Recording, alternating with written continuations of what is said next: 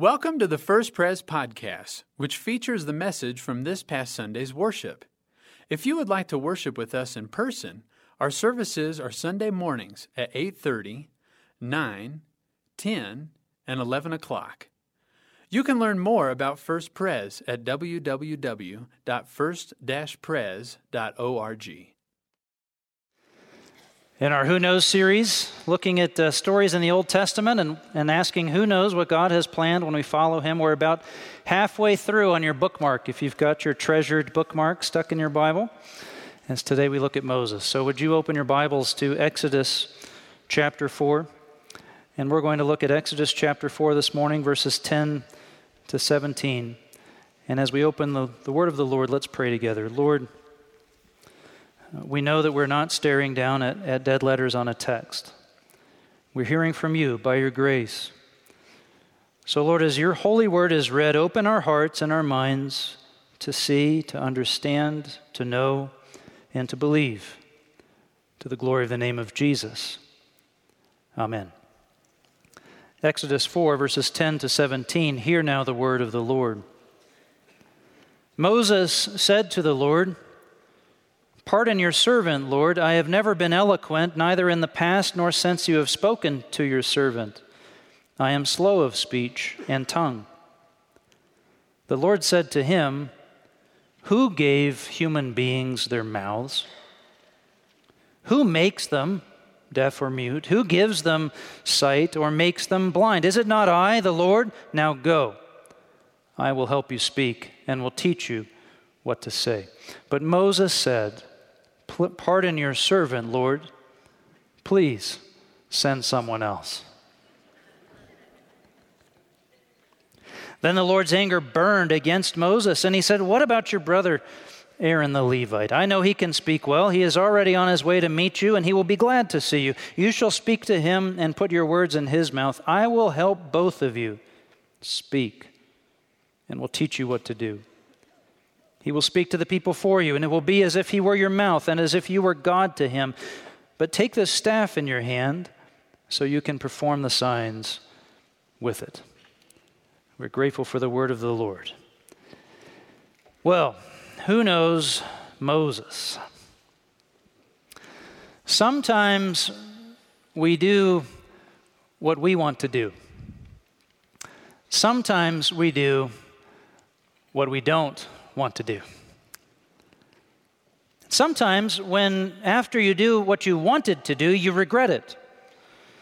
But when you do what you didn't want to do, you look back and see how important it was and you're glad you did it. If you regret doing what you wanted to do, it seems to me that you really on some level didn't want to do it. But if you're happy with doing with what you didn't want to do, then really you on some level wanted to do it. See, you really wanted to do the thing you didn't want to do, but you didn't really want to do the thing you did want to do. That's why you regret wanting to do the thing you did want to do, but are happy doing the thing you didn't want to do, even though you didn't want to do it.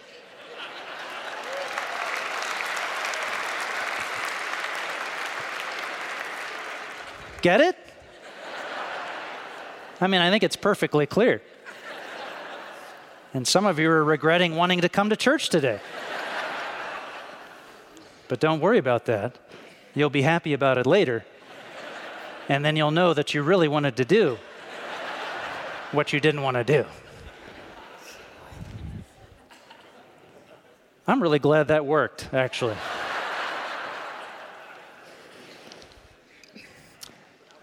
Moses, yeah, that was easy. Yeah, Moses didn't want to do what God wanted him to do. Moses didn't want to go where God wanted him to go. But then he did, and he was glad. Life, friends, is lived on two levels. Some call these levels the providence of God and the confusion of mankind.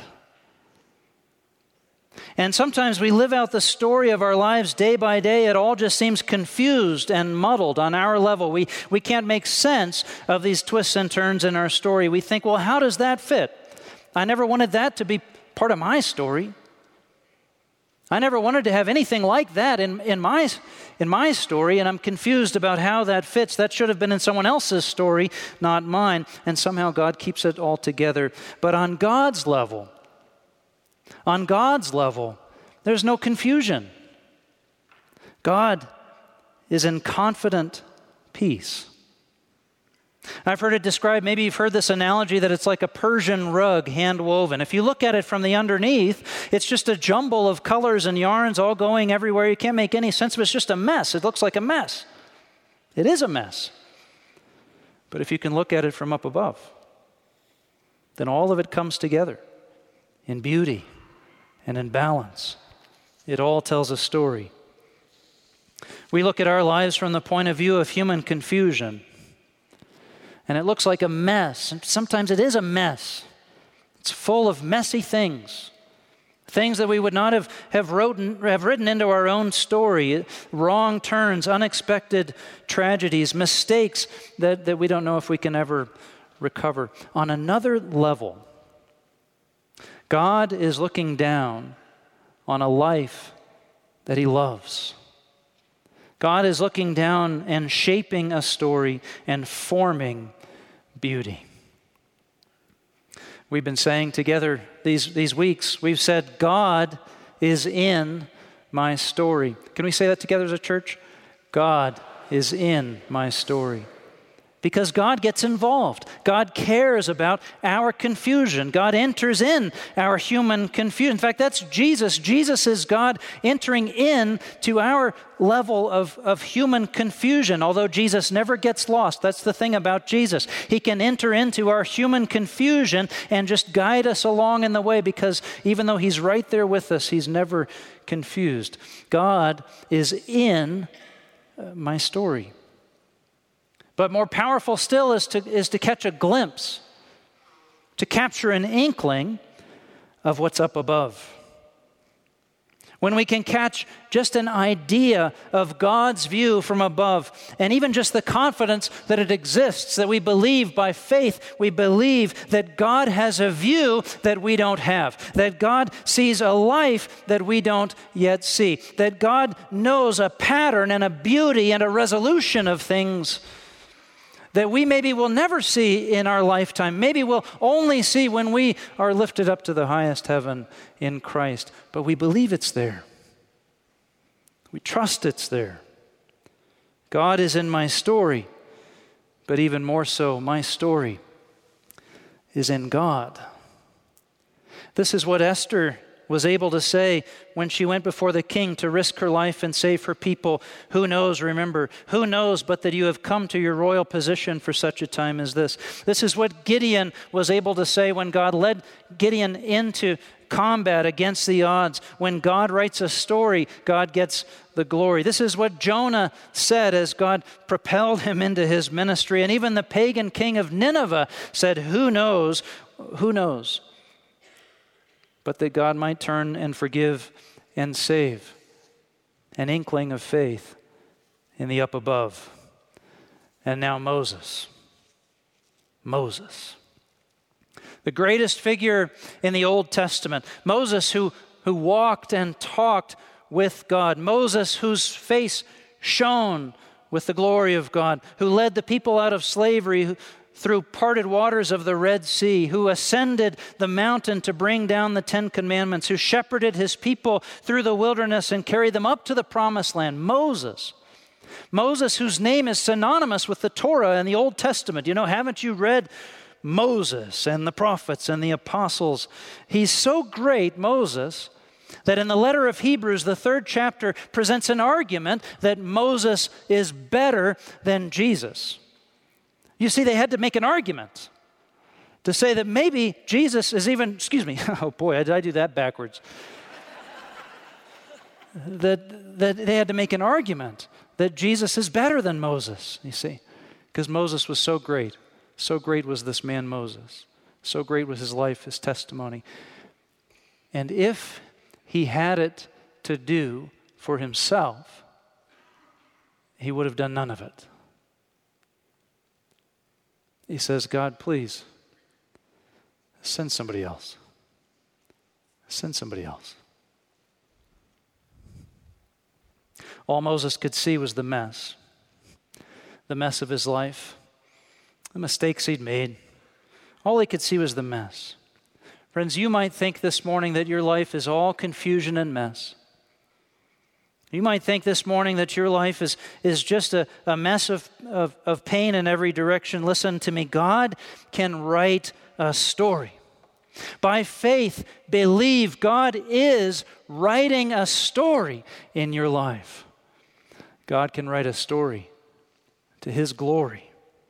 And with your life in God's hands, you have no idea how that story is going to end. You have no idea what God is going to do through you to bless others for His glory. I noticed the other day that Moses is on the cover of a Life magazine special edition. Not bad. I think Aaron took that picture.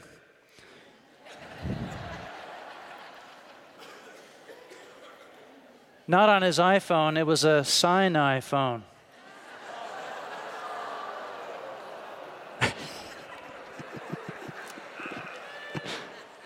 We're not quite done.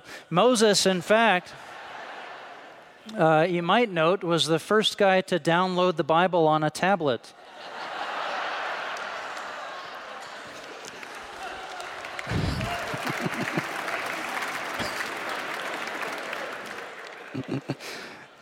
Isn't humor wonderful in sermons? Wouldn't it be nice to have some? Yeah. Yep. Well, listen. Yeah. See, look at that picture. That picture gives you an idea. You know? Who looks like that? Nobody. Nobody looks like that. I don't care how long you've worked on your beard. That's what we think of Moses. I mean, he's up there. Well, there's a lot of different stories that we could tell about Moses.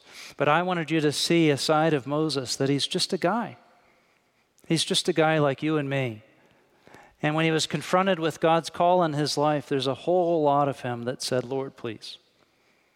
Moses was just a man.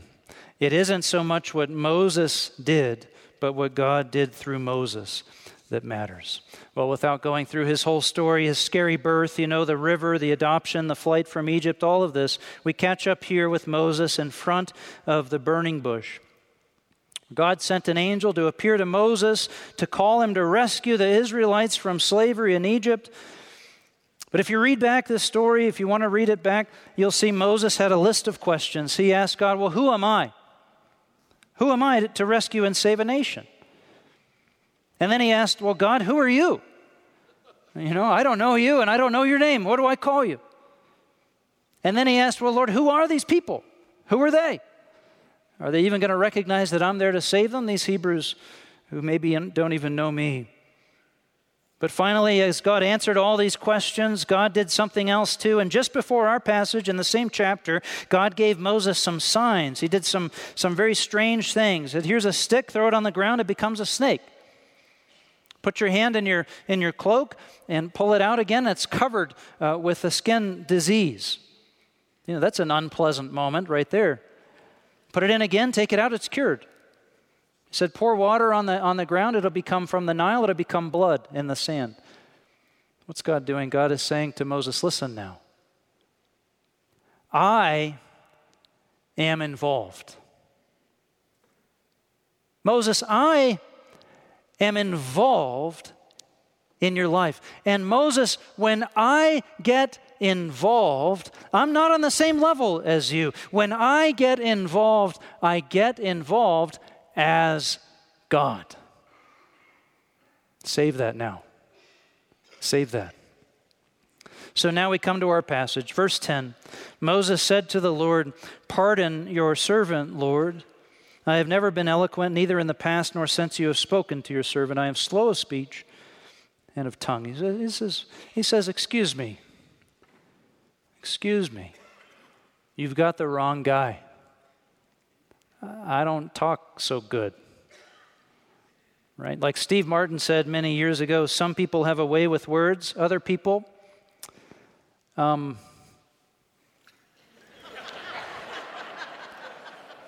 not halfway. That's his final objection. That's Moses' final objection. And his final objection, Moses is thinking in human terms, on his terms. He's thinking, well, God, you want me to set my people free from Pharaoh in Egypt? Well, what tools do I have? What means do I have? What power do I have as a man, as a person, to do this task? He thinks, well, maybe if I was a great orator, maybe if I was a persuasive salesman, then I could use my powers of persuasion. But boy, you'd have to be some kind of a sweet talker to convince Pharaoh to release his entire slave force. And that's not me. To which God answers, verse 11, who gave human beings their mouths? God says, when I get involved as God. Who made speech? Who gave people the ability to speak and to convey communication? Who gave human beings their mouths? Is it not I, the Lord? And then verse 12, so now go. I will help you speak and will teach you what to say. When I get involved as God. Now that's Moses' final objection. We're just reading the last one of a string of them. You can read them back on your own. And that's his last objection. And now we get the actual truth. There is a lot that I like about this verse. Verse 13. Here it is. But Moses said, pardon your servant, Lord. You want to say it together? Please send someone else.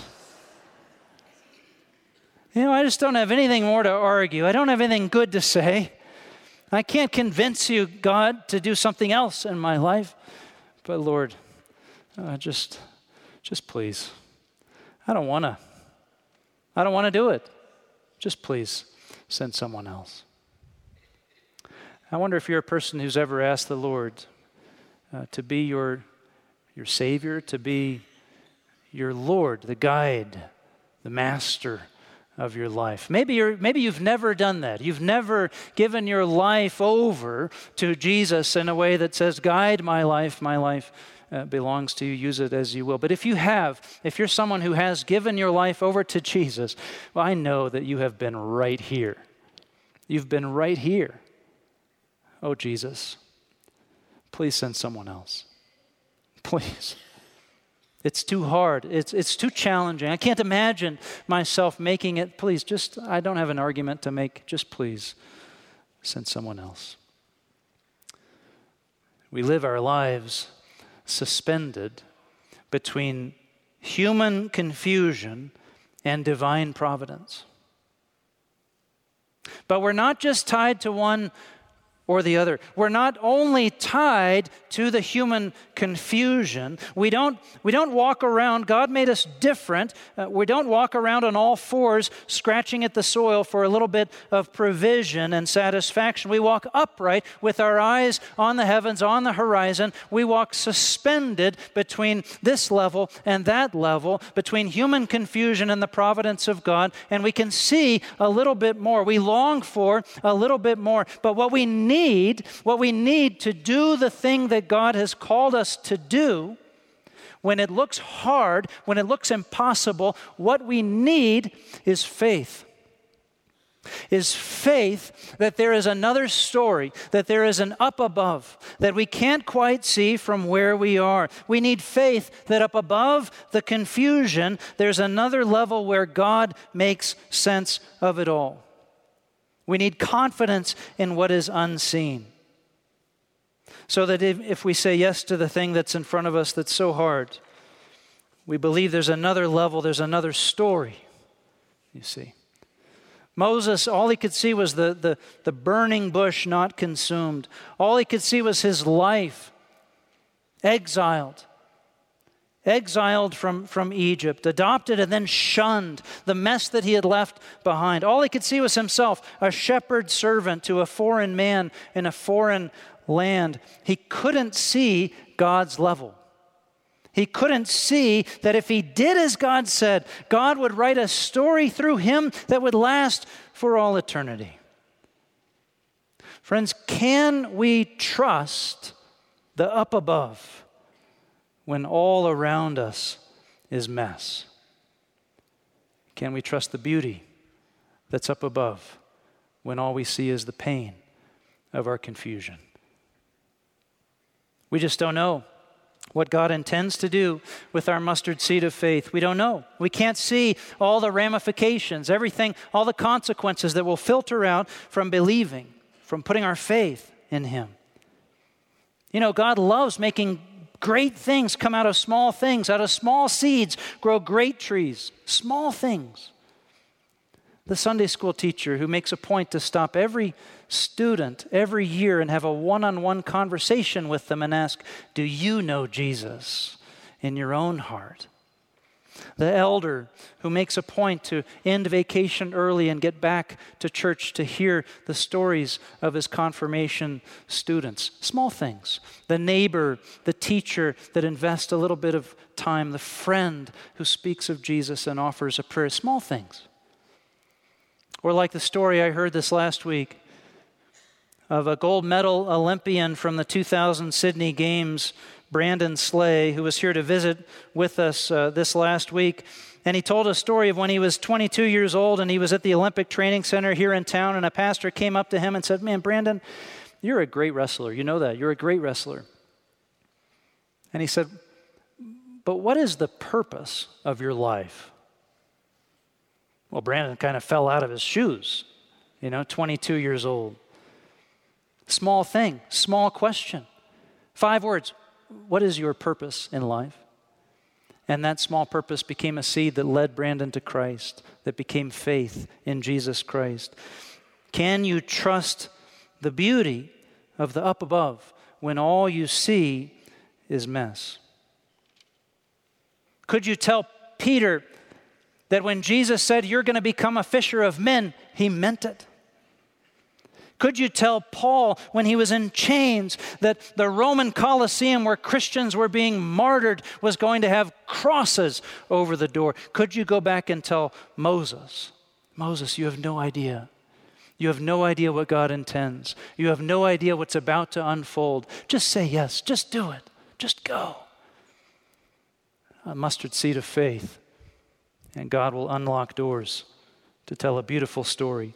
Who knows what God intends to do when you put your faith in Him? So I think, well, Pastor, how do I do that? How do I get there? If only I could see the up above, well, then this confusion wouldn't be so hard. It wouldn't be a problem. If I could see what's up there, there would be no issue. Well, listen. You can.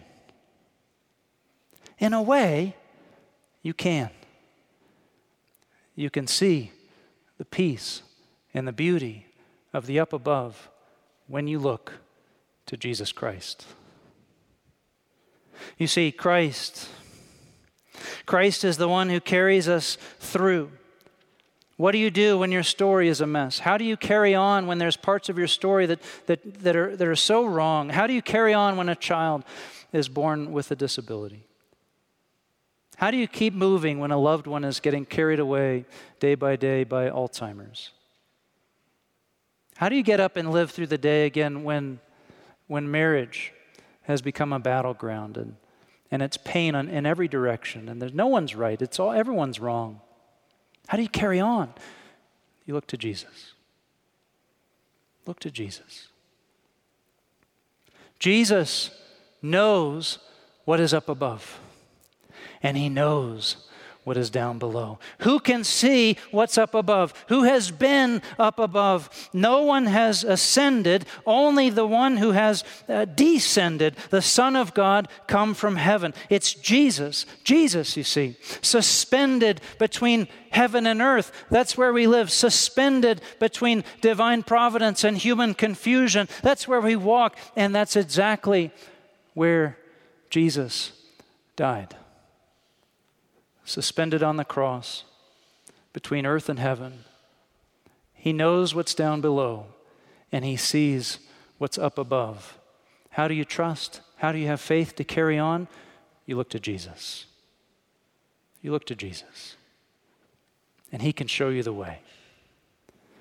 I finish with this. I love this little bit of this story in verse 17. At the end of this great epiphany, this burning bush moment, one of the most famous moments in human history, verse 17, God says, look at it, but take this staff in your hand so you can perform the signs with it. Was he about to leave it behind? Take the... After all this is resolved, God's resolved all of this back and forth. It's all clarified. Yes, you're going to go. You're going to do it. You're the one to save Israel. Yes, Moses, I'm going to be with you. You're going to have friends. Off you go now. And then Moses was he about to leave the staff behind? God says, now wait a minute. Take the... that's the thing. You're going to lean on that. You're going to part the Red Sea with that. You're going to face Pharaoh with that. You're going to need that. Take the staff. No, don't leave that behind. Friends, don't leave the staff behind. Take up your staff. Take up your cross and lean on it. And lean on Christ. Lean on the one who touches the earth and reaches to heaven. Lean on Jesus. He knows what is down below and he knows what is up above. He knows the story of your life and he can guide you. He can walk with you step by step from human confusion into the glory of God's beauty. Let's pray. Lord, from our point of view, it is very hard to lift our eyes up above the confusion all around us.